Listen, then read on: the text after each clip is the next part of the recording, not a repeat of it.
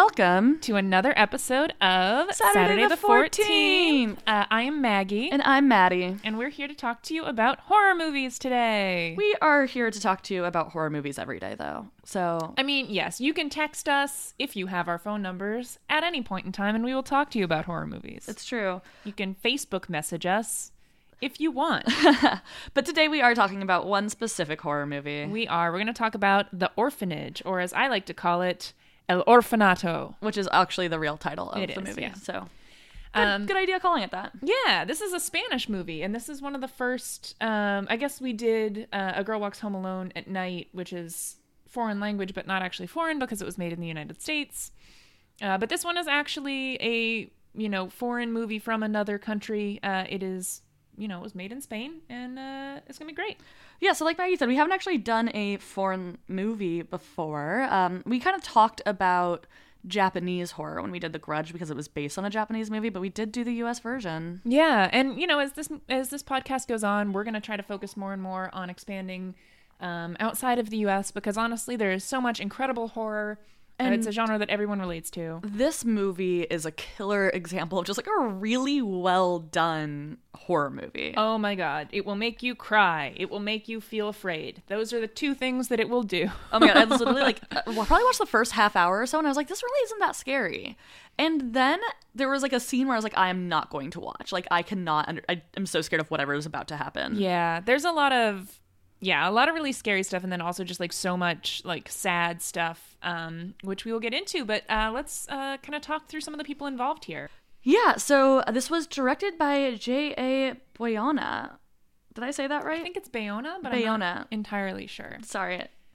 And it was written by Sergio G. Sanchez. And it was, I think, executive produced by Guillermo del Toro. Yeah, there's some other people involved as well. And I know a lot of times we don't necessarily talk about producers. But you can tell that he had a hand in this. Yeah. Like, it felt very reminiscent of Pan's Labyrinth in some ways. Yeah, it really did. It's very in line with the kind of work that he makes. And you can sort of feel his fingerprints on it, even though, the idea for it came from somewhere else. And, all of those themes and ideas were present before he got involved, but it definitely really matches up very well with the rest of his body of work. And I also read that one of the reasons why Bayona brought Guillermo del Toro in is because he wanted more money and people didn't want to give him more money, and so by bringing in del Toro, he was able to double the budget. Exactly. Yeah, and it was a pretty small budget, which we'll get to in a second. But yeah, Guillermo del Toro, basically his name being associated with this movie got it made. Yeah. That's, So it stars Belén Rueda as Laura, who's the main character. And she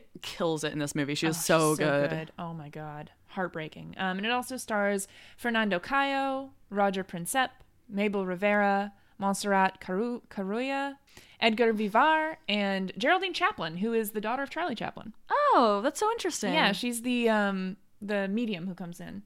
Oh, that's really cool. She was great. She was great. Yeah, that whole scene, I was like, why does she look so familiar? And then I looked up the cast later and I was like, I will say her mascara bothered the shit out of me. Yeah, I think that she had little dots below her eyes. She did. Yeah, she had little dots in the right? center of below her eyes and it looked like a mascara dot, like it'd run or something like that. But Yeah. I do think it was on purpose. It might have been eyeliner or something like that. But I was just like, it looks like she was crying and then didn't fix her makeup. It was very unsettling. So as we mentioned, getting Guillermo del Toro on board with this movie did increase the budget, but it is still a super low budget movie. Yeah, it's only $4 million. Which is unbelievable when you think about, I know that there's probably a lot of stuff that they managed to do cheaply, but this isn't a small concept movie. There aren't a ton of special effects other than when that woman dies and doesn't have a jaw anymore. True. Which was weirdly violent. Yeah. Because nothing else in the movie was violent. That's true. Yeah, she is really the only... Yeah, I guess that's true. When you think about it, it's just they do such a good job of being the ambiance of it is really intense and it feels very realistic. And I mean, they also did the makeup for Tomas. Yeah. And then when Laura breaks her ankle, that was also a special effect type thing. That's true. But you don't see it close up, really. No, they got a great location, though, because I feel that adds a lot of it. Feels like value. It feels like it must have been expensive to do that there. It was a beautiful house. Oh, my God. I was ready to move in. I'm trying to get into a haunted house. I really want to live in a haunted house. Tim's on board. It's going to be great. Yeah. But yeah, so this was made for $4 million, but it made so much money. Yeah, it made $78.6 million. Which doesn't happen as often for, like, horror movies that are foreign. Yeah, and I wonder if Guillermo del Toro's name being attached also did that. I'm because 100% sure that helped. Yeah, he's so recognizable in the United States because he has done so much crossover stuff. But I mean, they mentioned in one of the interviews that I read that they did like $35 million in Spain alone. And then obviously it's been pretty successful in the United States as well. So I mean, that's the same amount almost that Pan's Labyrinth made, too. Yeah, which is incredible. But Pan's Labyrinth was made for like 6 times the budget. Right, obviously. No, 4 times the budget, but still. Yeah. Pan's Labyrinth's a great movie. Would you consider that a horror?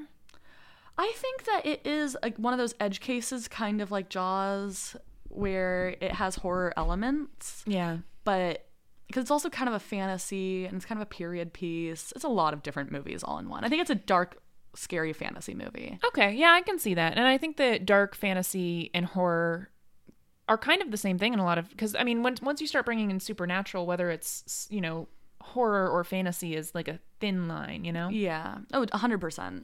Which this movie kind of skirts as well. Yeah. Sort of. So you want to get started on the synopsis here? Yeah, absolutely. So we open in 1975 in Spain at the orphanage that we are at for the whole time. Yeah, and there are these kids playing this game where they knock on a tree, and it's 1, 2, 3, knock on the wall is what the English translation is. Yeah.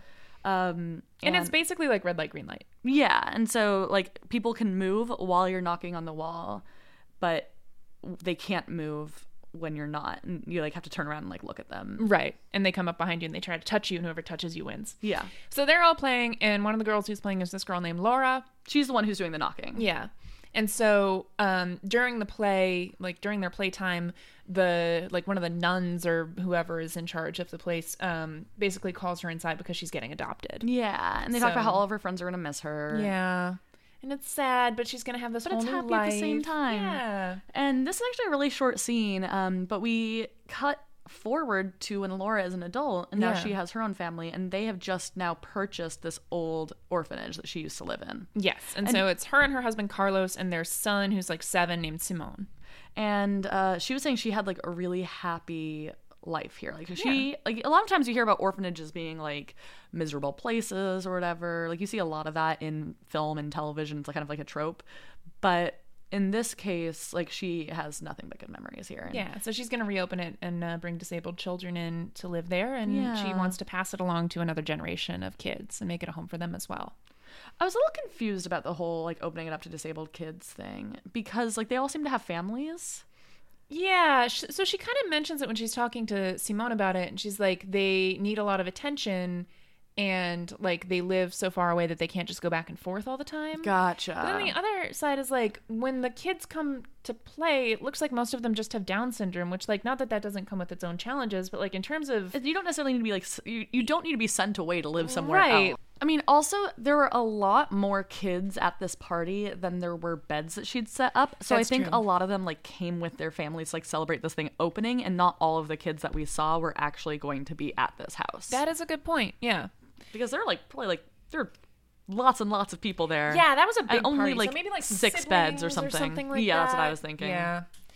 So they move in, and like Simone loves it. He seems like he's having a nice time, but he has these 2 friends, these imaginary friends that he's had for a while. And his parents are like, should we talk to him about it? Like, is it weird? But they decide whatever, he'll get over it on his own. Yeah, they think that with the new kids moving into the house, like his imaginary friends will be replaced with real friends. Exactly. But him and his mom, so Simone and Laura, go down to the beach because you can walk to the beach from their house. Yeah, and there's like a lighthouse that used to be running and no longer is running, and so it's like a kind of cool spot. And they go down and they go into this cave, right? Yeah, and well, Simone goes in first, and like Laura follows him in eventually. Yeah. And he's talking to someone in there, and he's like, "I made a new friend." And she's like, okay, we got to go home. She's like, oh, can he come play with me later? And she's like, sure, I guess, whatever. Yeah. Because he's obviously like an imaginary friend, but she like goes and looks at the area that he was hanging out. And anyway. there's no one there.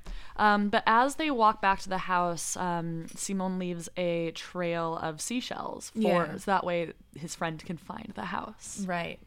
And so like, things start to get a little weird. Then he starts talking about having this new friend named Tomas, and he's like drawing pictures of him.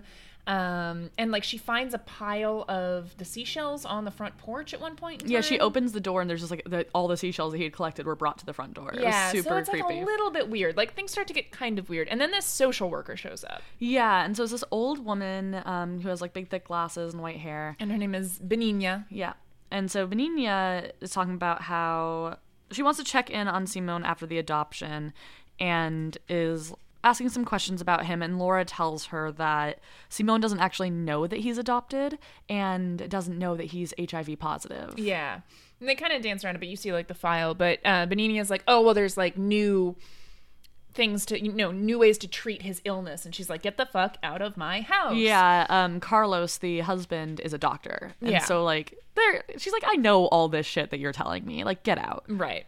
And so they're a little bit freaked out, but they're like, okay, whatever, that's fine. And they decide they're just going to, not worry about that. They're going to focus on the party that's coming up, on the opening and all that stuff. So they're getting all that stuff ready, and they go to sleep, and then they hear all these noises, or specifically Laura hears all these noises. And so she goes outside to check them out, and they seem like they're coming from the shed nearby. Yeah, and so she goes into the shed, and Benigna is there. Yeah. Being super creepy with like a giant shovel. Yeah, it's really gross and really creepy, and she gets chased away and she runs off. So they look around and they're like, okay, she's not here anymore, no worries. Her husband's like, listen, if she comes back, we'll call the police and we'll deal with her then, but like, she's an old lady, how much harm can she do? Yeah. And the shed that they had been in was just full of old stuff from the orphanage, so it had like all the old beds and all of the like old equipment and stuff like that was used there. Yeah. And so Simone starts to play this game with Laura. Yeah, the next day, this is a really cool little game. Yeah. And he says that his new friends have taught him a game where they will take like your treasure away, and when you find it, you get to make a wish. And so what he does is she's like, oh, what's your treasure? And he goes and he finds like his little box, he takes it out, and it's like these gold coins he found in a park at some point that some man had dropped, and in the box instead are his milk teeth. Yeah, and he's like, so where do you keep my milk teeth? Well, first of all, she's like, what the fuck, these aren't coins, these are your teeth. Yeah. And he's like, yeah, I know, that's the point. Like, where do you normally keep them? And so they go to where the milk teeth are usually kept, and there's sand. Yeah, and then they have to go find where in the house there's sand. Right, because it can only be in the house, so it's not at the beach. Because at first she's like, oh, it's the beach. She's like, no, that's not the rules. It has to be in the house. So they go to this garden, and they like dig through the garden. And it's like pouring rain, and they're just having so much fun running around playing this game together. And it's so cute. And so finally they find like a key, and they're going around the house trying to find where the key fits, and they find the key fits a drawer that has the file that on Simone that talks about him being adopted and his illness. And she's like, oh shit. And she's mad at him. She's like, why would you, this is for your father, this isn't for you, like you're not supposed to look at this. And the coins are in there. Yeah. And he's like, you aren't my real mom. Like, you guys aren't my real family. Like you've been lying to me. And he's like, I'm going to die soon. Yeah. Like, it's really heavy stuff.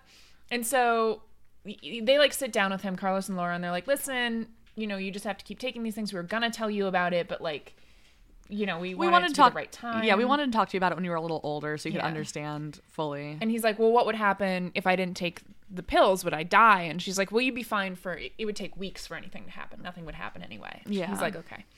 But it's still like not really resolved. And so they have this orphanage opening, right? And the kids are supposed to show up.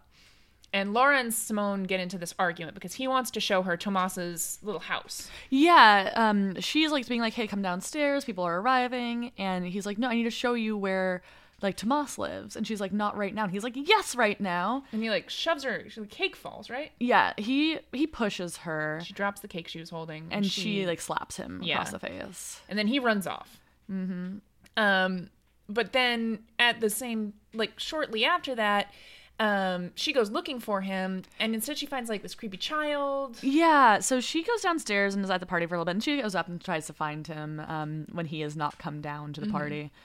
And she's like walking around upstairs in the hallway, and we see this kid who's wearing like kind of like a really old school outfit. I don't know how to describe the outfit he's wearing. It's like a little night dress type thing. It's a little blue sleep shirt, and it's embroidered with the name Tomas. Yeah, and the kid is wearing a like sack over his head. It's really creepy. It's super creepy. And he like shoves her into the bathroom and like slams the door on her hand. Yeah, because she's trying to take off. She thinks it's Simone, like wearing this outfit that he found, and so she goes to lift up the mask because she's like, "Wait, is this actually my kid?" And that's when he shoves her. Yeah, because he did not want her to take off that mask. No, and so she falls and she like falls into the bathtub and she hurts her hand and it's a whole mess. She like rips her fingernail. Oh God, off. that was like also very bloody violent. That was gross. And so after that, like she gets out and Simone or Carlos comes and helps her get out with a bunch of other people from the party, and then she's like, well, I don't know where Simone is. So they try to go find Simone, and she like sees the kid in the mask outside again, but like can't catch up to him. And she thinks she sees Benigna at the party, right? Like there's a woman who she thinks is Benigna, but it's not. And so she's like running around taking the masks off of all of these other kids because it's a party, so people are dressed up. Yeah, there's this closet that she goes into, and she like opens the door and things fall out, and she props them back up, and he's not in there. So when she's looking for him, she runs down to the beach, like maybe he went down to the beach, and she's running through the water, and she thinks she sees someone in the cave. Yeah.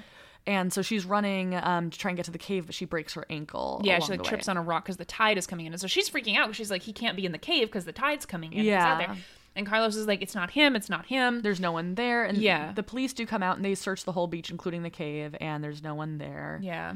And so they talk to this woman, Pilar, who is a police psychologist, and they talk to her about Benigna. And Benigna's like a suspect at this point. Yeah, they think, especially because it turns out there is no social worker named Benigna. Right. And so they also think that it could be like a kidnapping because he is adopted, and so it could be like a family, like member of the people who he was adopted from. So it could be like his birth mother or his birth father or like a cousin or something like that. Yeah. Who kidnapped him. So unsatisfyingly, 6 months go by. There's like a time jump. Well, but first, that night, when they're back in the house. Oh, yeah, sorry. And so they go back to the house and they're there and they hear like banging inside of the walls. Yeah, they wake up, and this is something that annoyed the shit out of me about this couple, is every time she would wake up and hear something, she'd be like, Carlos, Carlos. And he'd be like, oh, it's my turn. I'll go take care of it. Like if the kid was having like issues. And then he'd go roll over and go back to sleep. And so she'd actually be the one doing everything. Very annoying. But she like tries to wake him up and he doesn't really wake up. And she hears these noises, that are followed by a huge bang. Yeah.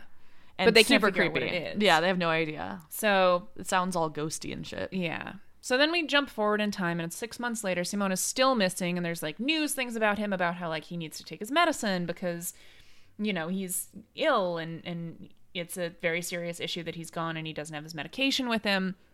And so she's kind of like mourning, and she goes to like a grief counseling thing, and she's like, no, my son's alive, and she's she hasn't given up on him at all. Yeah. And so they're driving around. They're driving home from the grief counseling thing, and she sees Benigna.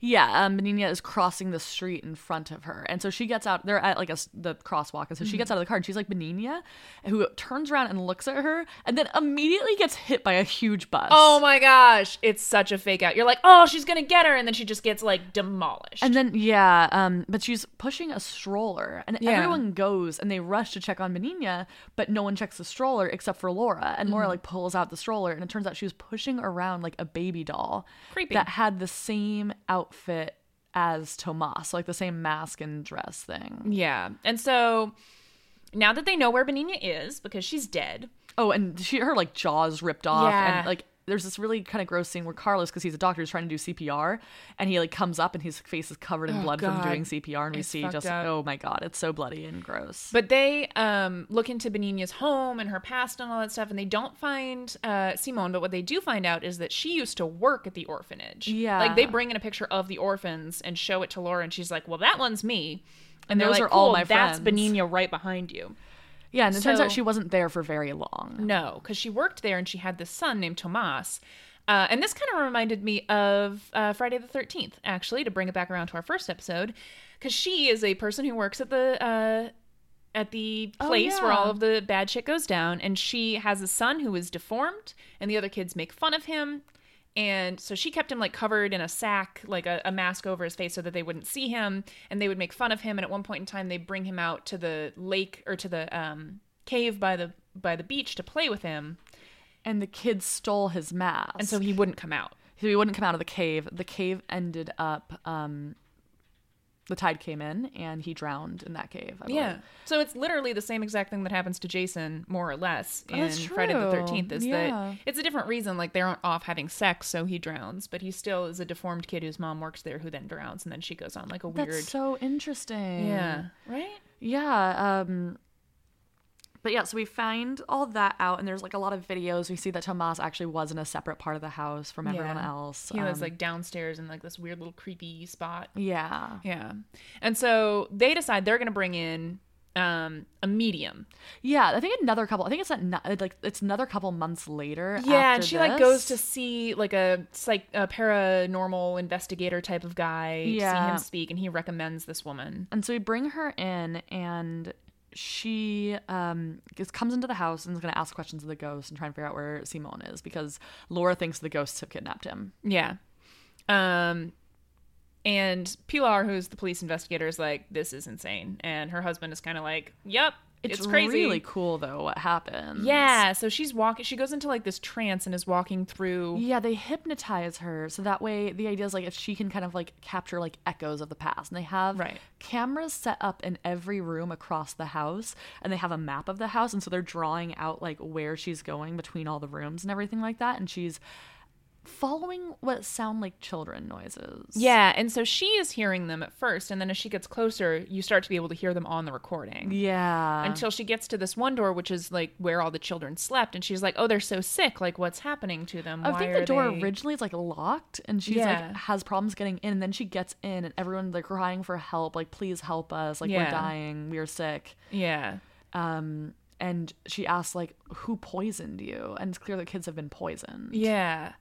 And so it's like very freaky. She runs back out and like comes back awake and well, so while she's in this room, she's freaking out. They're like, let's get her out of this trance. Like, this is like potentially dangerous. Yeah. All of the cameras in all of the rooms go staticky, and you can't see anything, but you can still hear it. And so the paranormal investigator guy who's like works with her, he takes her out of the trance, and all the cameras turn on, and she's in the original room that she started. Which is like, I don't know if she had enough time really to get back. She there. didn't, and that's what makes it so as creepy. They're drawing on the map, they're like, they just do like a straight line all the way back to where she was starting, because she got there so fast, and she's sitting back in her chair. And it turned out the children who she saw were the other orphans who Laura had been with when they were children. Yeah, and so Laura's still looking around the place, right? Because she's still certain that something's going to happen, and she's still hearing these noises and these, banging she's convinced sounds that the house is haunted. So at this point, the ghosts kind of start to interact with Laura a little bit more. She hears banging noises, and it's all centered around her. Like, Carlos doesn't really hear anything, but like she finds in a cabinet, there's like this place that has like the dolls for all of the kids who used to be there, including Laura, and like tucked under that stuff that nobody should have touched in a really long time, she finds like a photo of her and Simone. And so she starts to kind of realize that the house, like something is going on in the house. It's not just like a kidnapping, like there's some haunting stuff. And then the house starts playing the game with her. Yeah, so I think it's the kids are playing the same game that she played with Simon, where you have to go find the stuff. Yeah. And so this photo, it turns out, was taken from a photo album. So she goes into the photo album, and there's a dried flower, and she goes out to the garden. So that she's going all over the place, and ultimately she finds a doorknob. Yeah, and so she's like, where? So she goes and she checks every single door in this like house and cannot find a doorknob that's similar. And so she goes out to the shed that she found Benigna in previously, and she's trying it there as well. And she still doesn't find a place that it fits, but she does find these sacks full of ashes. So what she finds, she's like, there are these locked up. It almost looks like a crematorium type thing. I think they're actually. It was like used for baking or something like that a long time ago. And so she opens these up and she's pulling out these sacks of what seemed to be flour. Right. And then she finds like a jawbone in one of them. And she's like, oh my shit. God, please don't let this be Simone. Yeah. But they pull out all of these sacks of ashes, and some of them have like a brace. Some of them have a like the bones and all that. And we figured out, or And Laura figures out that these are the ashes of all of the other orphans who she grew up with. Yeah. And piecing it together, figures out that the reason why Benigna was there was to remove the proof of these children having been burned. Right. So, like, she calls the police and they come and they're like, oh boy, this is like a whole thing. Like, this is a huge murder. I don't know how no one caught on to this. A bunch of kids just went fucking missing and they were like, okay. They were orphans, so they didn't have family to come looking for them. I guess, but like, it was a state-run orphanage. Like, shouldn't... Was it state-run? Or was it run by the... I don't know who ran it. Either way, there was a governing body over it. Yeah. Someone should have noticed. Someone should have noticed. But apparently no one did. And it turns out that... So what had happened was Benigna got revenge on the children for killing her son by poisoning all of them. And then burning their bodies. To hide the evidence. So Carlos is like, okay, I'm going to leave because this is way too fucking heavy. Laura's like, okay, I get that, but like, I can't leave because I think that there's something still going on in the house. I think it's going to show me where Carlos is or where Simone is. And he's like, okay, I love you. They say their goodbyes. They're not breaking up or anything like that. No, but he she leaves and wants stays. 2 nights. Yes. She's like, give me 2 more days and nights in this house, and then I will come join you. Yes. And he says, okay. The relationship between Laura and Carlos is actually pretty positive for the most part. I really liked that it wasn't like some sort of like fucked up dysfunctional thing. Yeah, he's never like a dick to her or anything like that. They do get into some arguments around this time. Sure. And like, yeah, he's kind of doesn't like to get up in the middle of the night. But other than that, like, they have a pretty good relationship. They do. And so she basically sets everything up the way that it used to before. Yeah, she... when the medium had come in, they talked about like bringing in an old piece of clothing and like an old piece of furniture because it would help tie back to the past. Yeah. And she wants them to come talk to her. Right. And show her where Simone is. So she brings out all the old beds from the orphanage. She sets up the old table. She actually puts on the outfit that the adults wore at the orphanage. Like she's wearing that dress. She puts up, there's like a scarecrow outside that used to be up there in the first scene. And so she puts that back up. So it's like all of these little things to make it feel like it did when she was a kid. And so she sets up all like this whole meal for them and like puts all the dolls because each kid had a doll. Right. She puts all the dolls in their chairs. But they don't come. They don't. She's like freaks out. Trying to talk and she's trying to talk to them, trying to get them to come, just nothing is happening. She's like, okay, you want to play a game? Like, I'll play a game with you. So she goes upstairs and they start playing the 1, 2, 3 knock on the wall. Which is it sounds really cool in Spanish. Like, it does. When I can't say it because I don't speak Spanish, but it kind of rolls off the tongue. It does. And it works. Yeah, the kids. It's creepy. So she's like playing. You see her like with covering her eyes and doing like the 1, 2, 3 knock on the door or knock on the wall, whatever it is, and she'll turn around and like there's no one there, and she does it like 3 times. But then like a door opens and then like a kid is there. Yeah. So every time she looks back, like the camera looks back, and like something changes and like these kids show up, and you're watching her do this, and eventually a little hand pops up and taps her on the shoulder. Yeah. And the kids run away, and I thought it was gonna be like. I was terrified of what was going to happen in that scene. That was the scene where I was like so scared that like I did not want to watch. Yeah. Because it's just like the tension is so good, but it has like there's no jump scare or anything. No. Like that. That's what I expected. But they run away and so she chases after them because that's the point of the game. Mm-hmm. And they lead her down to the cabinet under the stairs where the things had fallen out of, like the big metal scaffolding had fallen out of when she first went looking. Yeah. And so she like goes in and then the door closes behind her. And then she opens it. And then the door slams shut, and there's a close-up, and the doorknob on this door is the same exact one as the doorknob that had been left for her in the game. And she's like, oh, okay. So she turns on the light, and she's looking at the wallpaper, and there's a seam, and there's like a hole, and it's clear that there is a secret door hidden within the wallpaper. Yeah, and so she shoves all the scaffolding aside, she puts the doorknob in there, opens it, and goes down into the basement. And it reveals this long staircase down into the basement. And that brings her down into Tomas's little house. There's like a little desk, and there are drawings of all the orphans and everything like that. Mm-hmm. And then there is a bed with someone in it. And so she turns and she opens it up, and it's Simone in there, and he's fine. And she's like, oh my God, I'm so sorry. And she takes him and she's holding him. And she turns and walks back up to go up the stairs. And so what she tells him is, close your eyes, pretend that they're not here. Like, yeah. Say, like basically she's saying, like, please make the ghosts go away. Yeah, she's like, yeah, when we go up there, just make it stop. And the reason what the medium had said when she had visited is the reason why Tomas could see them and others couldn't was because he was closer to death than everyone else because of him being sick. And so she's like, and so he's the connection to the orphans in the house. Yeah. So she's like, just pretend they're not there. Close your eyes. Believe that they're not there. Please just do this as a favor to me. And she goes to walk up the stairs, and the blanket she's holding is now empty. Yeah. And then she turns around, and at the bottom of the stairs, she notices that the staircase had broken up at the top, and at the bottom is Simone's body. Yeah. And so what we learn through a series of flashbacks, kind of like we're going to put it all together for you, right, is that when she had searched for him, he had been in that little room underneath the stairs. And when she put the scaffolding back in, she accidentally locked him in there. And so when and that night she heard all of the banging and all of the knocking and stuff like that, and was trying to figure out what was going on after they lost Simone. And she heard a big bang and then no more noise. That was him falling, like breaking the banister and falling down the stairs. And he like broke his neck and died. Yeah.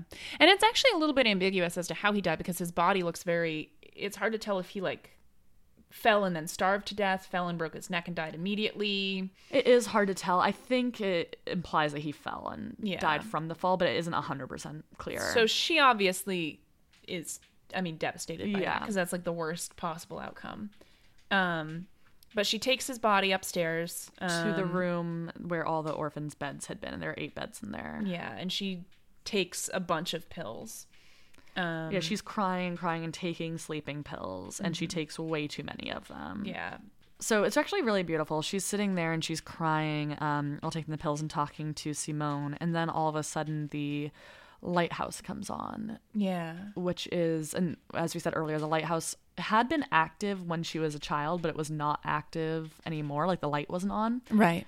And she looks down, and Simone is back with her again. Yeah. And as she's like talking to him, the other orphans come into the room. Yeah, and they recognize her, and they're like, oh, it's she Laura. grew up. It's like Wendy, which is, they used to read Peter Pan when they were little kids. And Simone talks about how he played his game and he never made his wish. And so his wish is that she stay with them all forever and take care of them. Yeah. And they all come, they sit at her feet, and it's really nice. And Tomas is there too. Yeah. And so originally there had been 6 orphans when she was there. But then plus Tomas and Simone, that fills up the 8 beds. Yeah. It's so sad. It's so sad. Yeah, so she has died, obviously. Yeah. She is from an overdose of the pills, but she's going to be taking care of them in there. And then we see Carlos at a tombstone or a memorial out in front of the building to Laura and all the orphans. And Simone and all the orphans. And he goes inside, and he's back up in the bedroom, which is cleared out, obviously.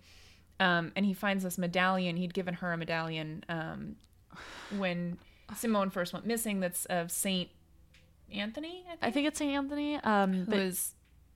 He's I think the patron saint of doctors, but also of like missing people and stuff like that. So he'd given it to her and said, like, you know how important this is to me. I'm not giving this to you. I am lending it to you, and you can wear this until we find Simone, in which case you will give it back to me. And so he finds it. Yeah, because she had taken it off after she found him. And it was just, this whole movie is so devastating and sad. I feel so sad just talking about it. But it ends on like an almost bittersweet note where he knows that they're still there in the place with him, and he's like sort of happy, obviously not all the way happy because his wife and child are dead, but but now the children who had been poisoned by the person who was supposed to be taking care of them has like their dear friend who has grown up to take care of them forever. And that's The Orphanage, and it's so sad.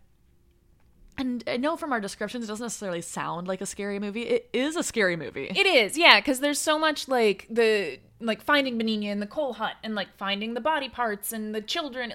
There's a lot of really creepy moments. And the game where she's like the 1, 2, 3 knock on the door. Yeah, that is a really tense and really scary scene. And it is a scary movie. It has a lot of these really heartfelt, sweet moments as well, but like it's scary. It'll definitely freak you out a little bit because it's not clear until the end what's happening. You do think it's a haunted house movie. I mean, it kind of is a haunted house. Like, there are ghosts, and I think that's also something that we talked about that's super interesting, is that we don't know for sure, like, was it Tomas who pushed Laura, or was it Simone? Yeah, it's like the implication is it was probably Simone. Yeah. Because when she finds him, he's wearing Tomas's clothing. Yeah. But at the same time, we know that Simone had seen Tomas. Like, that's how he found out about the room. That's how he found the clothing, if that was him in the outfit. So presumably Tomas is there as well, and there are definitely other ghosts because we see the other children. Also, just like the design of Tomas's outfit is absolutely terrifying. Oh my god, it's so creepy. That's one thing that's like, we can explain to you that it's like a little kid in a sack mask, but like you gotta look at the pictures or watch the movie because it is very terrifying. The design's a little reminiscent of the Trick or Treat kid. Yeah, kind of. And it's almost got like a Leatherface type of vibe, and then it's very pale. It's like a white bag with like red and, you know, black markings on it. Yeah. It's really creepy.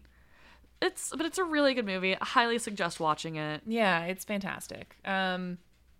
So in terms of like the concept and the creation of this movie, it was originally written in like 96 by Sergio Sanchez. And he talks about some of his influences, which I think make a lot of sense when you like think about what they are. Like he talks about Poltergeist, The Omen, and Rosemary's Baby as like movie influences on him.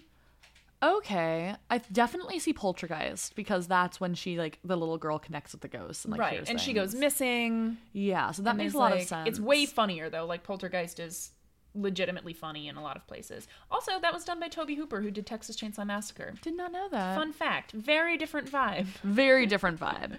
But there's like bringing in the specialist who like points out what's going on, and there's the whole monitoring thing. There's a lot of echoes of that. I'm a little surprised by The Omen and Rosemary's Baby, though. Well, I mean, The Omen, there's like the adoption theme. That's true. And not fully knowing what's up with your kid, that like tense, I guess it's not really a tense relationship, although they end up being like afraid of him.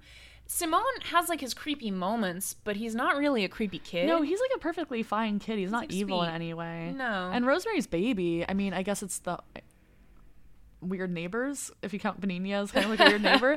I don't know. I mean, the older neighbors, I can kind of see maybe a Benigna connection there, but maybe it's just the concept of like motherhood and parenthood as like a weird connection to all three of these do supernatural. discuss parenthood. Yeah, I think that's a big theme in horror that I hadn't really thought about in depth until we started talking about this movie. Yeah, I know, because we were so in watching this I was also kind of reminded of two other foreign horror movies that I've watched, which would be Goodnight Mommy and The Babadook, in the sense they're both about like motherhood and kind of on a scary turn of it. Yeah.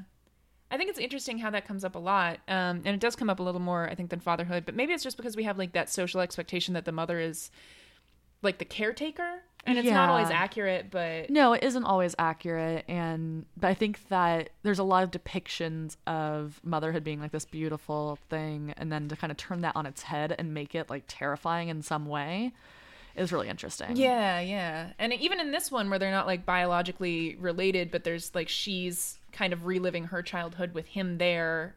You know, he's been adopted, but he's still like this kid who was an orphan at the orphanage. It's sort of like a return to what they have in common and that like connection that they have there.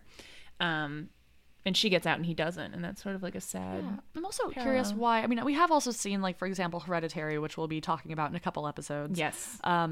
Is also has a strong mother to daughter theme. Yeah. But that's mother to daughter rather than mother to son. Yeah. But it is interesting that all three, it was Goodnight Mommy, The Babadook, and this movie, The Orphanage, all three of them are mother to son specifically. That's true. Or sons in the case of Goodnight Mommy. Yeah.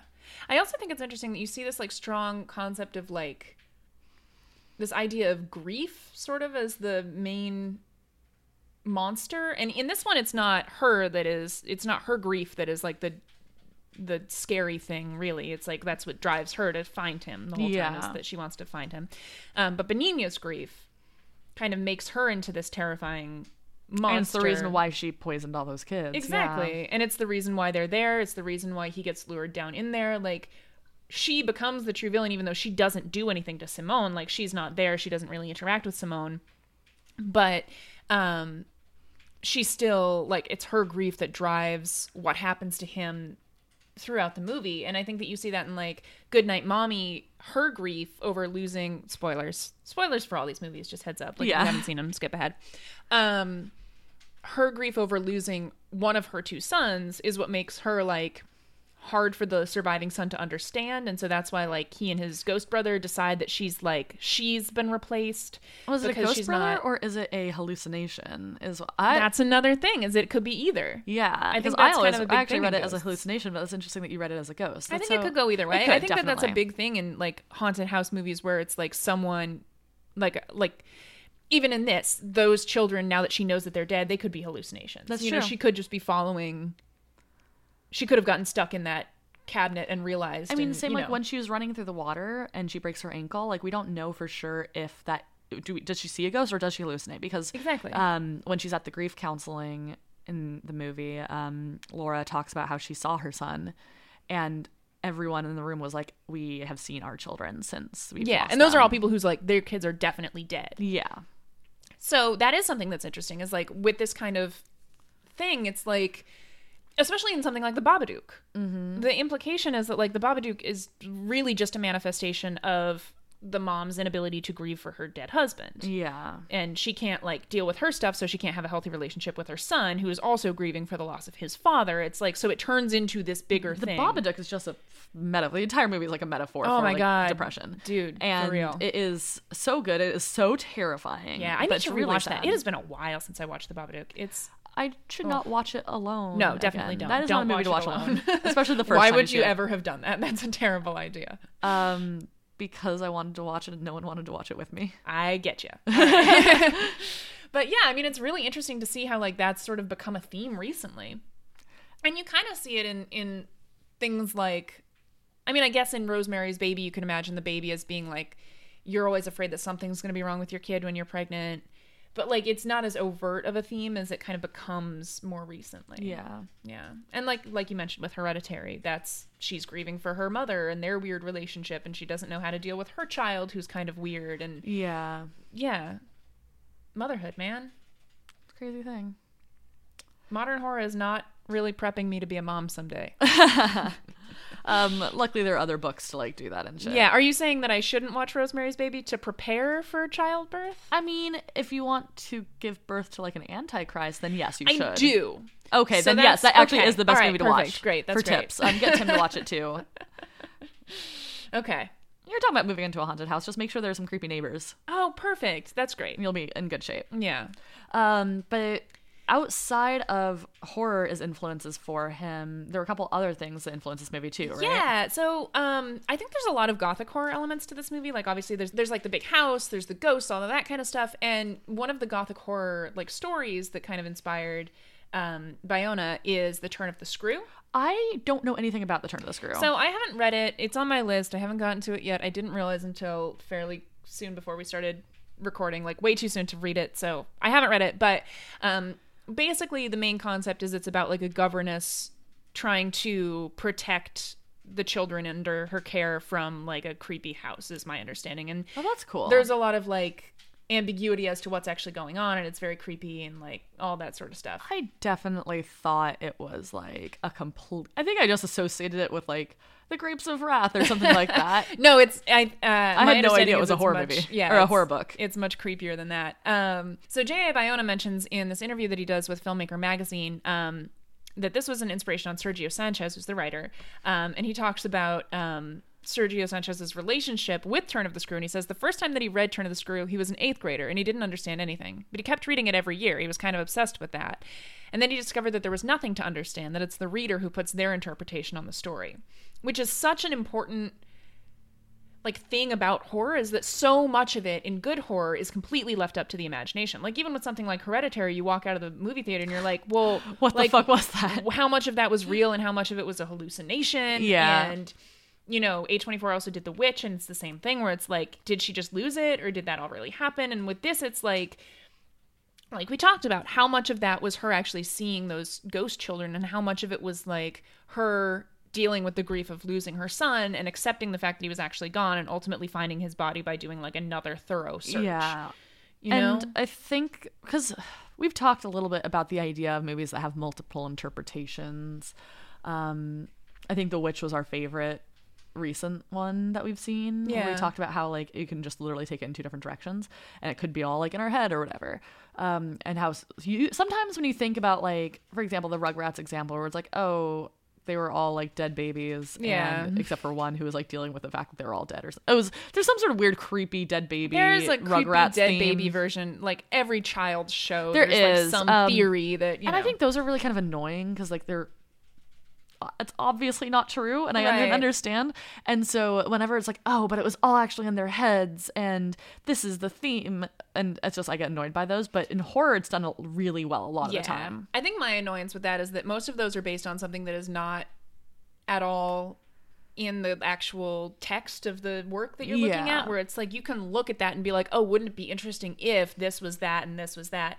But I feel like most of those are presented as like, oh, I figured out what the Rugrats is about. And it's like, no. You obviously did not. The Rugrats is about a bunch of little fucking babies running around. Like, that's it. That's what it's about, you know? 100%. But horror does open that door for you, and you're supposed to look at it that way, you know? I love it when it's done. I hate it when it's done badly. I love it when it's done well. Yeah. And one of the things that he talks about in terms of like a gothic horror thing is that he strips away all of the like additional things that give you more context, like all of the other characters and all of like the, you know, the outside world and stuff like that. And it literally just ends up being like, instead of like the additional context of like other people seeing things or not seeing things or things like that, is that you're left with just this one woman alone in the house. And so you don't know what.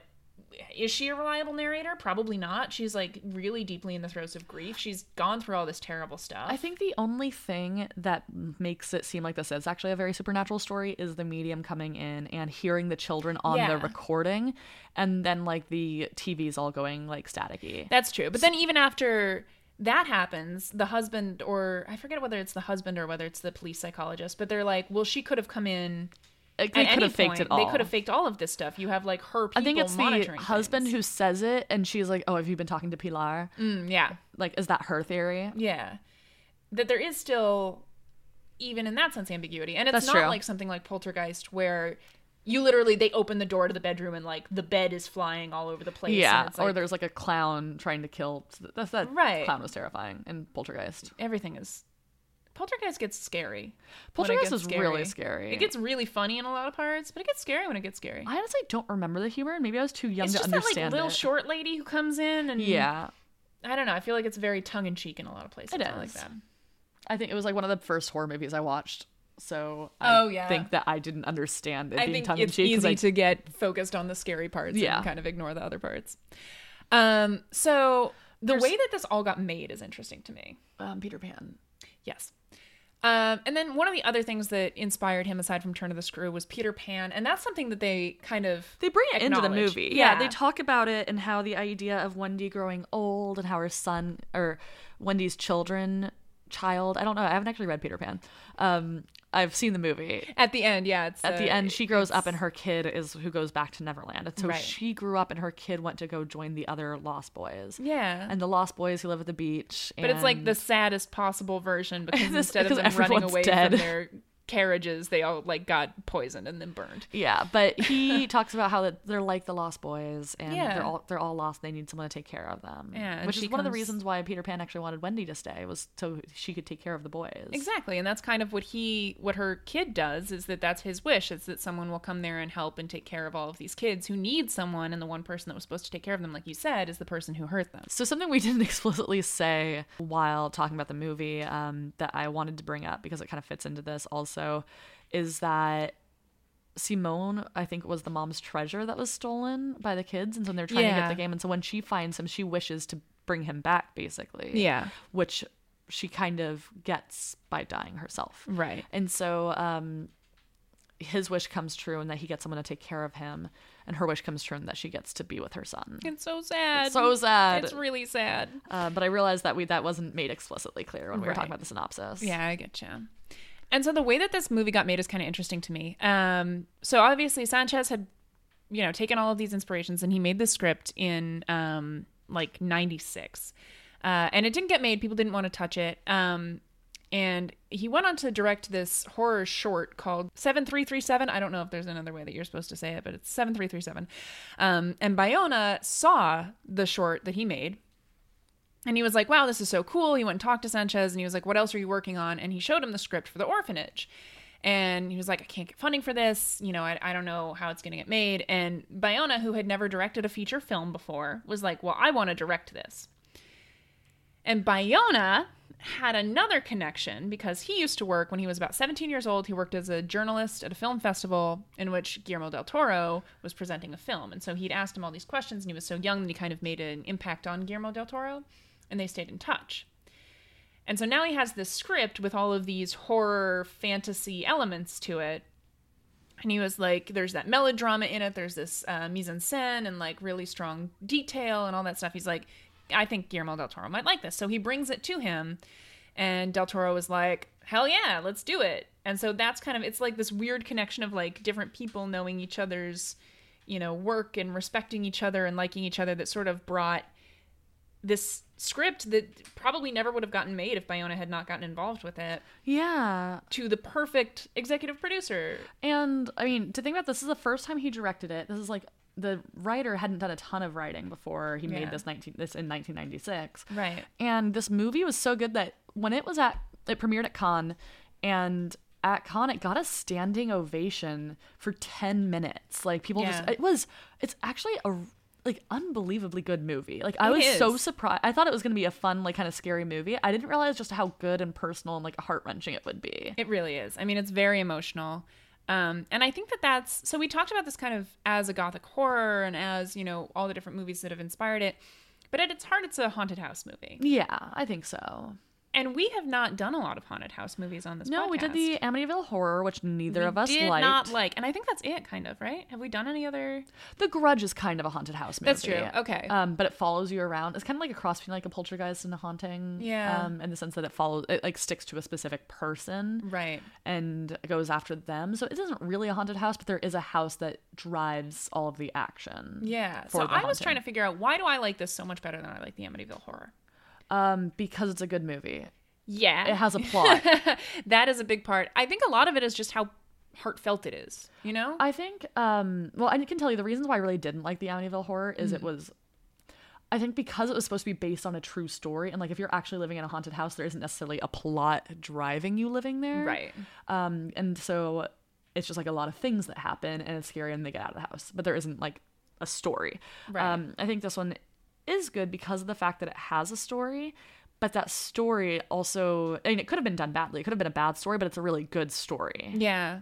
I think there's also like a simplicity to this that works really well. Like we were talking about, you don't see a lot of, like, you don't see anything ooze out of the walls and nothing is spinning around and flying all over the place. It's just like, it could be just a child trapped in the walls trying to get out. You know, it's something 100%. As simple and as, I don't know, something as simple and as sad as that gives it these stakes that like you don't really have in the Amityville Horror. You're like, we'll just leave. Yeah. Why don't you just leave? And in this one, there feels like there's a drive for you to stay there. 100%.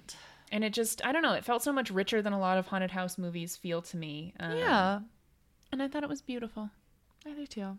Yeah. So overall, Orphanage. Final Amazing thoughts? Movie. I loved it. I think everyone should watch it. Watch more foreign horror. Yeah, I want to watch more foreign horror. The problem is most of the time it is so much scarier than a lot of domestic horror that I have a hard time watching it. Yeah. So Goodnight Mommy is one of the scariest movies I've seen. It's super creepy. Fucked with me so much. Yeah, the Babadook is fucked up. The Babadook was also just absolutely terrifying. And that's just like the other like well-received like high-end foreign horror. Like when you get into like Asian torture porn type horror, it's fucked up, I dude. really want to watch Tag. Can we watch Tag soon? Yes. Cool. Not for next week, though. What are we watching for the next episode, Maggie? Next episode, we are going to do Firestarter. We're going to do another supernatural type of vibe. We're going to go back to a little more Stephen King. I am not going to read the work that it is based off of until after I've seen the movie. Yeah, that is the big thing that we have learned. I'm not doing this shit to myself again. I keep doing it. I'm not going to do it. Movie for us. I know. I hate it. But we're going to get some relatively baby Drew Barrymore. It's going to be exciting. We're throwing it back a little bit further. And then, so we're looking forward to talking to you guys about that. Check it out before we come back around in a couple of weeks. Yeah. Have a couple spooky times. Yeah. That enjoy was really it. weird. Have a couple spooky times. Honestly, you should. You guys, I'm really tired. I'm Have sorry. one spooky time. Have two spooky times. Have all the spooky times. A handful of spooky times. Yeah. And you know what? Drive safe. Text us when you get home, and we will talk to you in a couple weeks. Goodbye. Mwah.